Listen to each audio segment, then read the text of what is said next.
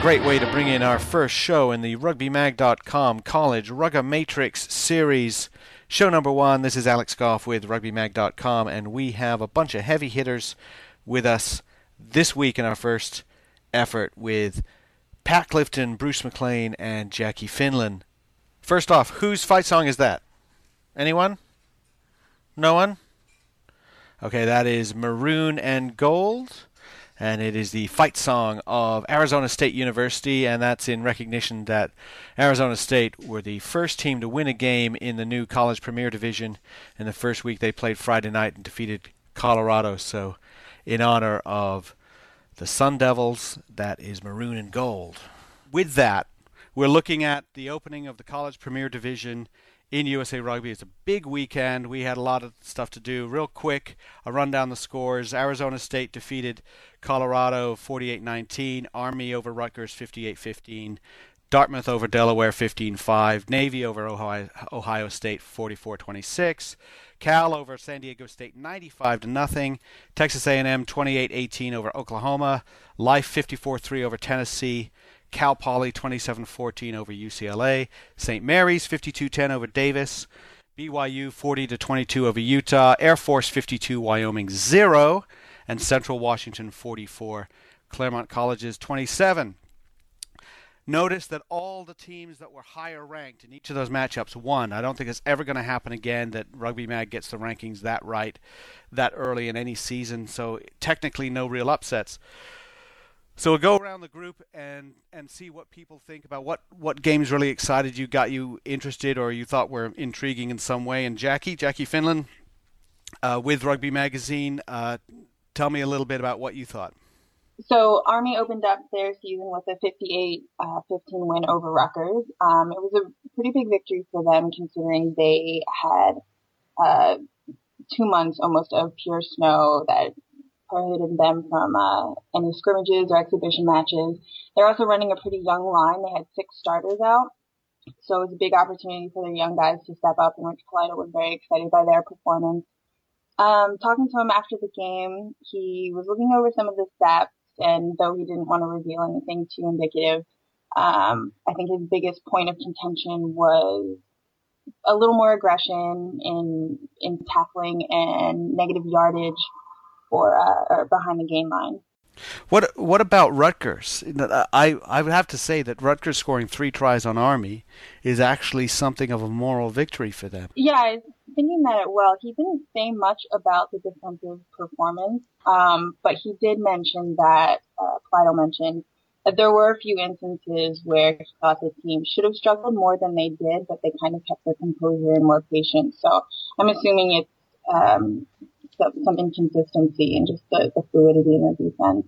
I'm interested in how teams do based on their separation in the rankings. Army was number 5 according to our rankings. Rutgers we had last, number 31. And going through the rankings, it seems to me right now, at least from these results, one rankings difference is about 2.5 to 3 points in a game. Army and Rutgers actually they don't fit that scenario because 43-point difference, but we've got a 26-point ranking difference.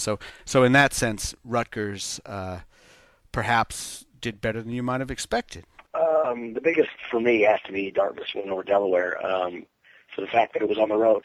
And a lot of these, I mean, there were multiple road wins, Cal, Central Washington, St. Mary's, but all those games were games that the talent differential was so large that no matter where they played the game, Cal, Central Washington, St. Mary's were going to win. But Dartmouth and Delaware should have been a close one. It was a close one. Dartmouth was able to travel 8 hours, and get the win on the road. So that says a lot to me about the team they're bringing and their ability to travel, because I think that's going to be one of the biggest factors in this league is how well teams can travel. And, Dartmouth impressed me with that win. Then I'll also say the same thing about Oklahoma, even though they lost. They only lost by 10 to a team that usually beats them by considerably more. Oklahoma didn't even get out of their league last year in D1, and I think it shows a lot of improvement, the fact that they were able to go down to College Station, another long trip, and put up a fight against an A&M team that looks, has looked poised, ready to break through and become one of the big boys in college rugby. We're talking about a real road win, not one of those things where you're on the road, but all you do is drive half an hour and go somewhere. You have to make a big travel. And, I think about back to not this previous fall, but the fall before that, when Dartmouth lost to Syracuse in the playoffs and didn't in the Northeast playoffs, and they lost partly due to tough weather and forward pack maybe wasn't dominating and things like that, and they go on the road to a forward heavy team in Delaware, and they take care of business. It's pretty impressive. Yeah, I think it's huge that Dartmouth was able to take their, pack up and go on the road and get a win. And not only did they go on the road and get a win, but they had guys coming in, that they have a little bit of a unique winter semester there, and that their juniors, most of them have not been on campus all winter. It's the way that Dartmouth works. You get, after your sophomore year, you stay an extra trimester over the summer, and then you get one off, and all the rugby guys pick the winter of their junior year so they can be back for spring and for fall seasons. And so some of the guys like Derek Fish, Paul Jarvis, some of their best players, not only had to travel, but traveled from their homes and from their internships and came in and met in Delaware, and they hadn't been training with the team. And to overcome that circumstance, as well as the travel, to me says a lot about how good Dartmouth is. And I think it's going to be really interesting to see how many of these, pick-em games or close games are actually won by road teams, because I think home field advantage is going to be absolutely massive in this competition. Cool. What did you think, Bruce? What did you see? Well, the big game that really stood out for me there's a couple of them. Life said a statement. They really overwhelmed Tennessee 54-3, and Tennessee has some people, and they've been in the Sweet 16 before. The fact that Life did that out of the box says to me that they're going to be a force to be reckoned with. St. Mary's beating UC Davis. They generally don't beat UC Davis by this kind of number, especially up at Davis, where the field is probably not up to a college Premier League standard. It's kind of high grass and a little bit narrow. So they were able to win a lot with the power up front of Nick Wallace, Matt Crawford, and Andrew Cook. And I think that when they get Chad Clark back, they're going to really be a force to be reckoned with. And the other game that really stood out to me was Central Washington against Claremont. I think that they probably would have wanted to put a bigger point score on and not give up that many points. So as I look at this, and obviously the most compelling one was the BYU-Utah match, where although it was an 18-point spread, I think that Utah is probably the only team in that division who could keep 18 points. And what I'm looking at is Cal and St. Mary's are the class, Utah and BYU are the class, Life and most likely Arkansas State are the class, and those are probably almost foregone conclusions for the playoffs. This depends on the order. Well, I guess BYU will be number one. Right. And then in the East, I think the East is the compelling division. That's the division where something strange can happen. But I don't see it happening anywhere else. But, hey, I'm generally wrong on my predictions, so. Well, we did pretty well, I think, in our predictions off the top of my head. And I think, like I said, the rankings won on the weekend, and it'd be nice to see them do it again. I'm looking perhaps bigger picture on this, because we got who won, the teams that expected to win, things like that. The one of the things I'm thinking about is who lost, but they did something. They made a statement. And Pat, you talked about Oklahoma, and I think you're absolutely right. On the road, 28-18 loss, nothing to be ashamed of. I think Claremont College is the other side of, well, Central Washington should have put up more points or held Claremont to fewer points in that game. The other thing to point out is that Claremont Colleges basically scored 5 tries in the second half against Central Washington. And that's an impressive piece of rugby right there. The big difference between those two teams, they both scored 5 tries, was that Central Washington had an outstanding goal kicker and Claremont Colleges didn't. So I wonder, you look at that, and I realize Claremont Colleges wasn't on the road, they were at home. But that's a result for them that they could turn around and look and say, maybe UCLA, maybe UC Davis, those are games we can win now. UCLA on the road, 27-14. Scott Stewart said to me yesterday, "There's reason for hope." I think that's exactly right, and I think the one that really surprised for me was Ohio State. I thought Ohio State was going to have some serious problems, and they did lose 44-26, but they scored 4 tries against Navy, and I think maybe Ohio State takes that, looks at some positives, and said, we're doing well there. Bigger picture on the league, guys. The 2 things that struck out to me were Arizona State, Colorado played in front of about 700 fans under the lights. I'm told they outdrew the lacrosse team and the soccer team that were playing at the same time, right next door. And then, of course, BYU, Utah, 6,000 fans at Rio Tinto Stadium. So is this the future? Is this what we want to see, where we've got, and I'm not looking at 100,000 people like Michigan football. I'm looking at 500, 1,000, 1,500 people going to an intimate rugby venue and screaming and yelling at the players. Do we see any of that coming? I think so, absolutely. I mean, a lot of these teams play, good venues, and I would say that several hundred is the low mark for a lot of the games, and should be the low mark or the low target for a lot of these teams for their matches. I know, Dartmouth and Delaware had a good crowd. The weather dampened a little bit of stuff for some people over the weekend. I know it did in Texas A&M. Craig Coates was upset that they only had 300 people there because it was rainy. 300 people is a lot more than a lot of college matches get. So if that's your low mark, I think you're doing good so far. We'll see what happens. Minnesota has done a great job of marketing one game a year and getting thousands, and 2, 3, 4, 5,000 Minnesotans to go watch a rugby game. And I think that's the model, and I think that Utah and BYU have something special in Utah.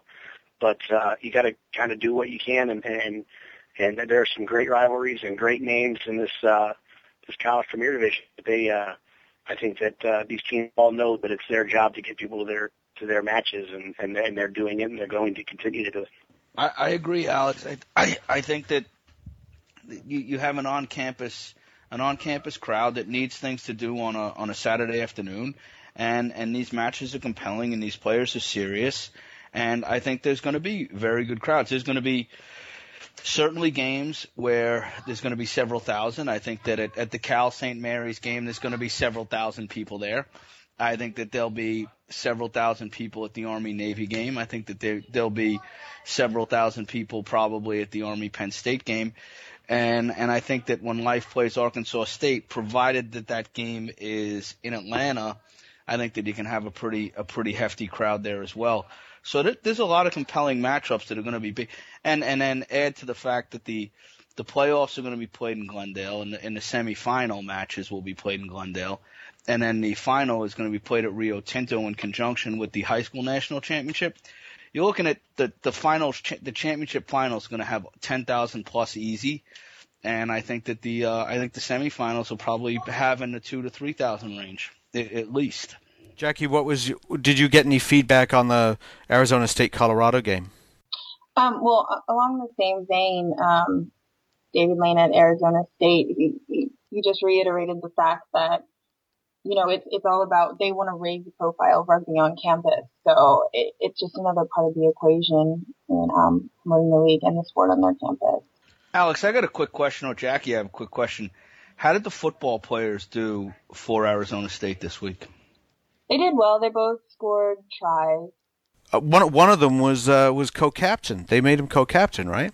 Yeah, Trevor Cole. Yeah, I think Cole was co-captain. He's the one with the rugby experience. I think the one I'm interested in was the guy who doesn't have much rugby experience, which is Coyne, who I think, correct me if I'm wrong, Jackie, I think he scored twice. Yes, he did. And how did Mulcahy do this weekend? He did well. I don't know. I haven't gotten the scores from Oklahoma. Me and their coach Kenny Forehand have been going back and forth. But Craig Coates definitely mentioned him as a player that played well for OU. But he also spoke to how balanced they were.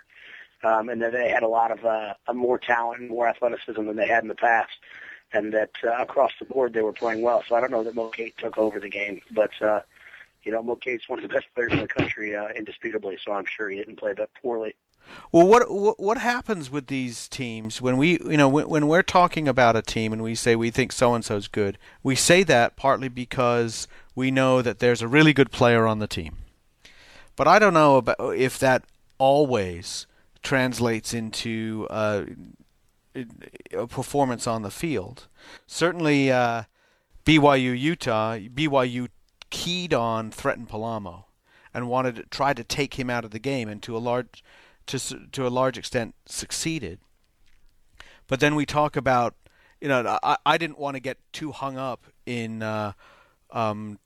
Trevor Cole and Chris Coyle for Arizona State, and keep saying, oh well, they've got these football players, they're going to be awesome because they're good athletes, and get caught up in all that. And then it turns out maybe they're not the difference, but they play great. They're stars of the game. So I get confused about that as to whether to focus on one player. Taylor Mulcahy's great for Oklahoma, therefore Oklahoma's great. I don't know if that works. Sometimes it seems to.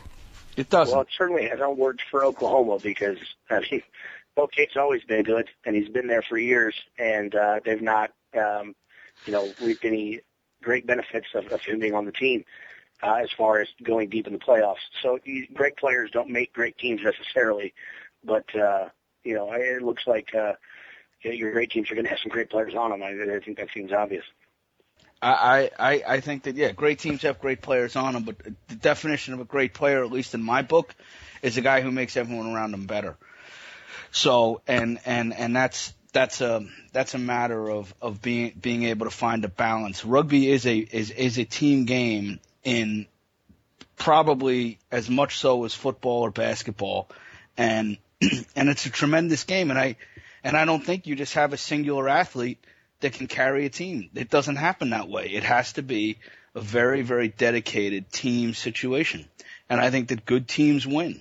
There have been guys who have been outstanding, tremendous athletes who have played the game and have been beaten by better teams because there's nothing they can do about it. There's still 15 guys on that field, 7 subs, a couple coaches. I mean, there's a lot of things that go into winning.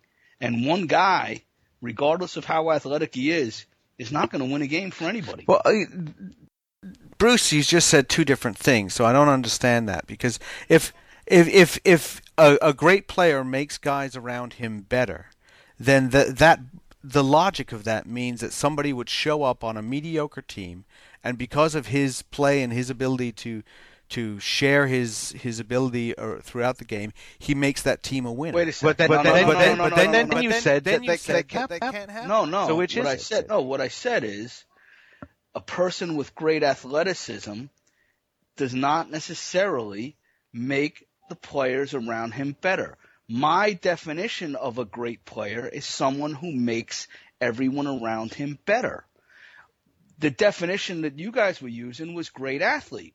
And a great athlete doesn't necessarily mean he's a great player or a guy who makes big runs or a guy. There's a lot of guys who people think are great who stand out in the midfield and never hit a ruck, never make a tackle, but all they want to do is run the ball. And to me, those guys are useless. To some people, they're the second coming of Christ. And you can't win games with those guys. You can only win games with people who do hard work and who try to make everyone around them better and see the game in terms of the team and not in terms of themselves. It's very, very important. There's a huge differential of what I'm saying there. There are guys who are tremendous athletes who are self-centered and don't make anyone better, and they never win. You see it in every sport. Somebody can be a great player on a losing team. I disagree. You can be. It's not a matter of being a great player on a losing team. No, that's not what I said. No, I said a great player makes everyone around them better. There are guys who are great players who make everyone around them better, and those teams punch above their weight. But sometimes these players are seagulls, and they get given way too much credit, and they're not as good as they think they are. The press thinks they are. Everyone else thinks they are. I just think, there's a lot of people who have gotten accolades that they don't necessarily deserve because they're not as good as people who've given them the accolades think they are. Well, that's true in any sport and in any situation. But a lot of times, us not getting to watch every team and every guy that plays and all these great players, we go off of what we hear from coaches. So when a coach tells me how great one player played, I have to take his word for it because I have no other thing to go off of.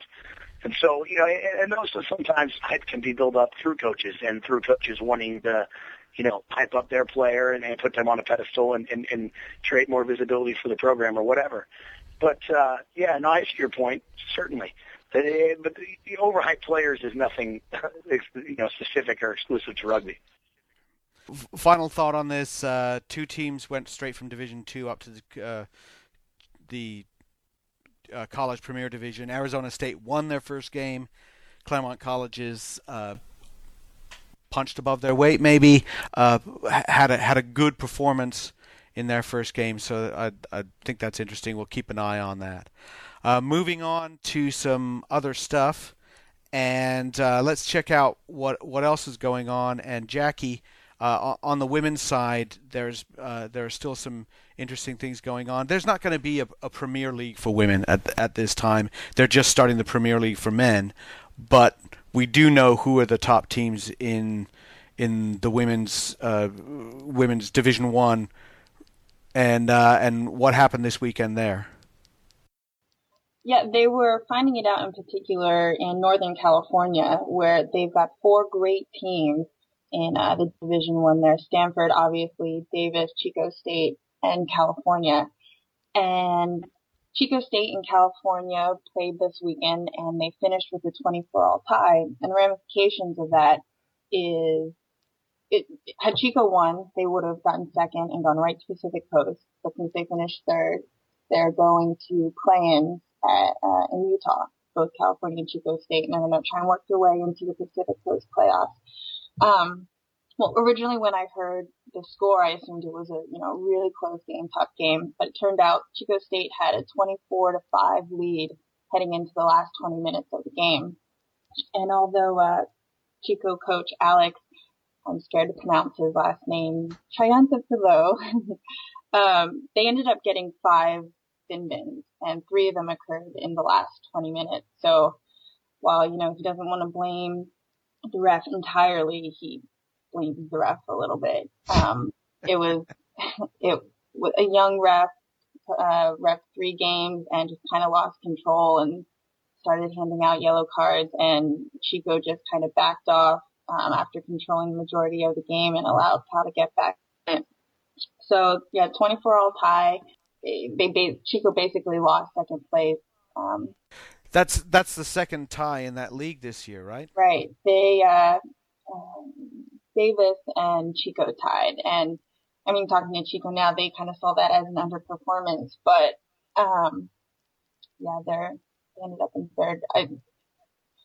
But just watching the league, and Chico had a big lesson in playing BYU out at the Las Vegas Invitational, and it kind of put things into perspective for the rugby community and also for the team, because they answered a couple weeks after that with a 17-5 loss to Stanford, which was the closest game we've seen all season in that league against national finalists. The comment I have about this is that Chico State, first of all, has a reputation for pushing the limits in terms of things that referees like and don't like.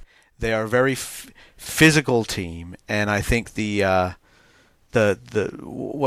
the code for that? When somebody says they're a really physical team, and then they keep saying they're really physical, what that means? It doesn't mean they're dirty, but it means that they can get in trouble for stuff like that. Especially young players can get perhaps carried away with a certain way of playing, and then do something that gets them a yellow card. So, in my personal opinion, if Chico State got 5 yellow cards, then and I ran into some games today. Central Washington got 4 yellow cards in the second half against Claremont Colleges, and I said, "What did you get the yellow cards for?" And if it was for one thing, then you say, well, if it's for repeated tackle infringements, then maybe the players should have started paying attention to the ref. In Central Washington's case, it was somebody took somebody out in the air. There were a couple of tackle things, and there was some other, like a late tackle or something, not wrapping, something like that. They were all individual cases, but it still speaks to an idea of maybe a team just has to rein it in a little bit. So if I hear 5 yellow cards, I don't look at the ref, and I love to blame refs for things. I don't look at the ref. I look at the team, saying, did the team get the message from the first yellow card? And if not, did they get it from the second and the third? And it didn't sound like Chico did. Yeah, their first 2 yellow cards were for something separate, like high tackles in the first half. And then in the last quarter there, I guess the ref had issued a blanket warning to, both teams about, like hands in and like breakdown infringements. And, I guess Chico didn't back off on their, heavy poaching style. And they just got, nicked off one by one, and then, just completely couldn't rebound. Alex, you know what? I disagree with you there. Referees can't manage a game with yellow cards. They can't. And what happens is there's a difference between managing the game and managing the game through yellow cards. And I think that referees have to get better at that. Also, especially at the college Premier League level, these guys are being evaluated. And a lot of times the referee will referee to the evaluator, not to what is going to make a better game. So I'm not going to give the referees carte blanche here to say, oh, yeah, they're always right. They're not. And a lot of the ways they manage the game, but it's also their first game out of the box as well. And so everybody gets a pass. But, you don't want to have a referee affect the outcome of the game unnecessarily. I think that the best referees you don't realize that they're there. And that's the ultimate compliment you can hand to a referee. The ultimate compliment you can hand to a player is he makes everyone around him better. The ultimate compliment you can hand to a referee is that I didn't even notice he was there. Yeah, I do agree with that. You can't manage the game through yellow cards, and not to criticize. And I'm not going to say a referee should have given yellow cards or shouldn't on this case, but it seems evident to me that once the cards start flying around, the players, the captains, can pretty simply just talk to the ref and say, "What are we doing? What would you like us to do?" And instead, what happens is you get you sometimes have a pissing contest between player and ref, where the players are convinced that what they're doing is right, and the answer is often for this game. The referee may be wrong, but he's right because he's got the whistle. And I mean I've reffed games. I'm not a very good ref, by the way, but I've reffed games where I've actually had an argument. I finally pulled my whistle out of my pocket and I dangled it in front of the player and I said, "Do you have one of these?" He said, "No." Well, then be quiet and go over there. I'm the one who gets to say these things. Problem is, why the whistle in your pocket? That might be taking that out of your pocket and holding it in your hand might be the first step to becoming a better ref. No, I think I just have to be fitter and pay more attention. Well, one thing from a coaching perspective, just to, as a word of advice, 75% of all the penalties are called on the defensive team at the tackle. So 75% of all the tackle area penalties are called on the defensive team for reaching in. Whether or not they're correct or incorrect about whether they reach in, it's called on them for reaching in. So, in that sense, it's better not to kick the ball and keep it in hand and play phases if you're fit enough to do it, so that you'll get those penalties as people get frustrated and try to reach in. Secondly, on top of that, instead of having your players reach in, it's generally a better tactic to have them drive through the ball and play like a tough nose guard so that they can kind of go in and eat bodies. And as they eat, you're not going to win the ball, but as they eat bodies and the guys have to put 4 and 5 attackers in to clear you out of a ruck, that's fine. It slows their game down, and B, it lets you play them about 11 or 12 on 6 or 7. And then you can smash them in that subsequent phase. So that may help people stop getting yellow cards and may make the games a little better if you follow those things. So stop kicking and stop going in and grabbing the ball aimlessly. Jackie, what status then do we have in terms of the pecking order on the West Coast? We've got Stanford and BYU, probably Stanford above BYU, and then where does it go? I still pick Chico over Davis. And then I don't know when to mix in the Southern California girls, or UCLA and UC San Diego, but definitely in NorCal, I would put, Stanford, Chico, Davis, California. So taking into consideration, the Pacific Coast and Southern California, I'd definitely put Stanford on top, followed by BYU. But I think that's a much closer, competition than it was in the past. And then I would go with Chico, followed pretty closely by Davis. And then I still pick UCLA over UC San Diego just because they have that playoff experience. And then California to round that out. All right, perfect. Well, we are going to take a quick break, and we will be back in about 15 seconds to talk about what the break's all about. So we'll be right back. The RugbyMag.com College Rugby Matrix show is brought to you by the USA Sevens College Rugby Championships, held June 4th and 5th at PPL Park in Philadelphia. 16 of the best college sevens teams in the country are coming back for the second installment of this incredible competition. It'll also be on NBC Sports. But if you're in the area, if you're near Philadelphia, do go and see this. It's a really exciting and fun event. Last year, Utah defeated Cal in overtime in the final. And we're expecting a lot of fun and a lot of excitement coming back. For more information about this tournament, go to USA7cci.com. All right, so we're talking about now the USA Sevens Collegiate Rugby Championships. That's the Sevens Championship that was held a year ago in Columbus, Ohio, Party Town. And then this year, coming up in June 4th and 5th, it's going to be in Philadelphia. We already know now the 16 teams that's going to be in. Just about anybody who's a fan of any team that's not in it is pretty, let's say, miffed to not be in it, which has been fun. Bruce, have you been keeping track of how annoyed everybody is, or what do you think? I think it's absurd that St. Mary's isn't in as an automatic invite. I think it's absurd that Life isn't in as an automatic invite. I think it's absurd that Arkansas State's not in as an automatic invite. And I think that because of that, you cheapen the value of the title. That's just my own personal opinion. I think it was dreadful last year that St. Mary's didn't get invited. And I think it's really dreadful this year. And I think that you absolutely cheapen the value of the title. No doubt in my mind. I think that's very, very, very poor form. And I think it was, I don't know how it happened, why it happened, or whatever. But, if St. Mary's isn't a draw, they seem to get watched a lot on college basketball. So it was absolutely a mistake on the part of the organizers. Period. End of sentence. And also, not only a mistake, a disgrace. All right. Okay, but what happens, and I actually don't know the story behind this. But what happens is St. Mary's always goes to the Sweet 16 and never gets. That's I don't fine. Even want to. But what if St. Mary's said no? St. Mary's didn't say no, so I know that for a fact. So now go to point 2. All right. I'm not. No, I don't have a point 2. There is no point 2. It's absolutely a disgrace.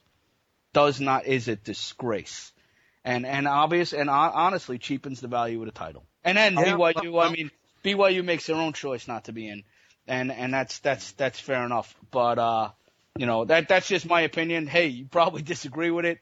Hey, you probably disagree with the fact that I think that 3 divisions are a foregone conclusion, and the 4th division, I would say, Army's going to make the playoffs, and somebody else is going to make it. So I think the 7 out of 8 of the CPL are a foregone conclusion. And then you guys may all think, hey, this guy's out of his mind. No. Spot on the your CPL or CPD predictions, but St. Mary's, if they wanted so sorely to be in it, they had an opportunity to go to Las Vegas and play for it.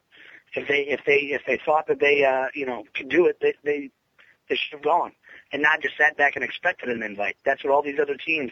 28 teams went to Vegas to try and fight their way into it and not sit back and expect it.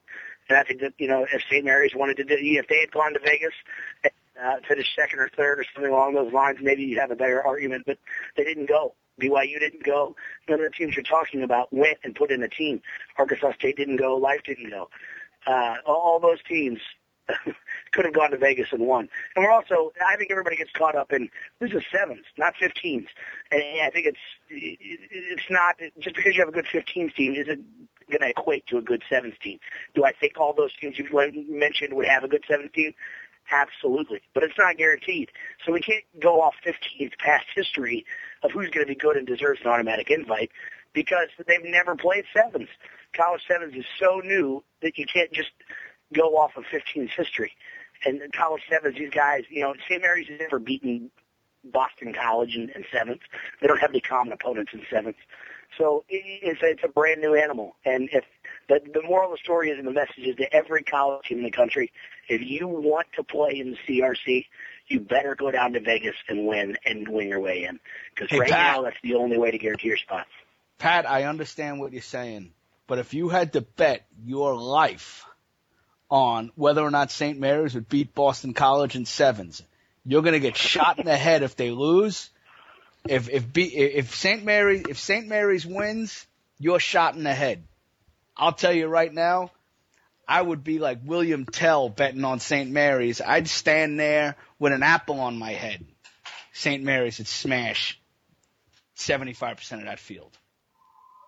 No, listen, St. Mary's would probably have a fantastic seven side. And you're right, I would have to bet on St. Mary's in that scenario, though I really don't want to go into whatever gambling. But you made a terrific point. I disagree with it, but you made a terrific point, and it is valid. The playing for it, I wonder if that's going to get bigger and bigger, because it was a huge success this year in terms of teams wanting to go out there, and I do feel for Kutztown, because they made the final of that qualifier. They played very well. They are a team relatively local to Philadelphia and felt like they could contribute to the event in a number of different ways, which I nobody can argue with them on a lot of those things. And I think that as we go forward, we're looking at these college tournaments that are springing up, and I'm thinking that maybe these college tournaments are going to have more value. Central Washington qualified.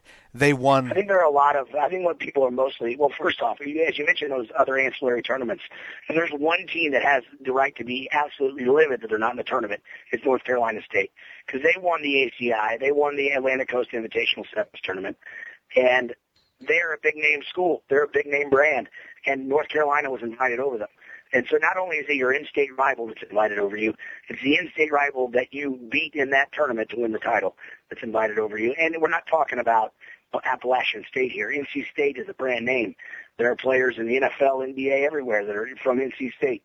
So there's one team that has the right to be angry, in my opinion. It's North Carolina State. But, as far as the qualification system goes, USA 7 sponsored 2 of these events last year. Who knows where they'll go in the future? Maybe they'll start giving bids to the winner of the ACRL, the winner of SEC 7, the winner of the NCRC. I'm not, people will think that, to me, by me saying that, I've had discussions with somebody in USA 7s. I haven't. This is just me spouting off the top of the head. But it's not an impossibility. And the fact of the matter is rugby is nowhere near where basketball is right now. And we can't, in order to get viewers, they've got to get the best brands, the biggest markets, and the biggest alumni bases interested. They don't want to just get rugby fans. If they just get rugby fans, this thing will be off the air in less than, this will be the last time. They've got to get the average, everyday schmo that roots for his college team to watch it. So they're going after the biggest markets and the biggest alumni bases, and that's why we've got what we've got.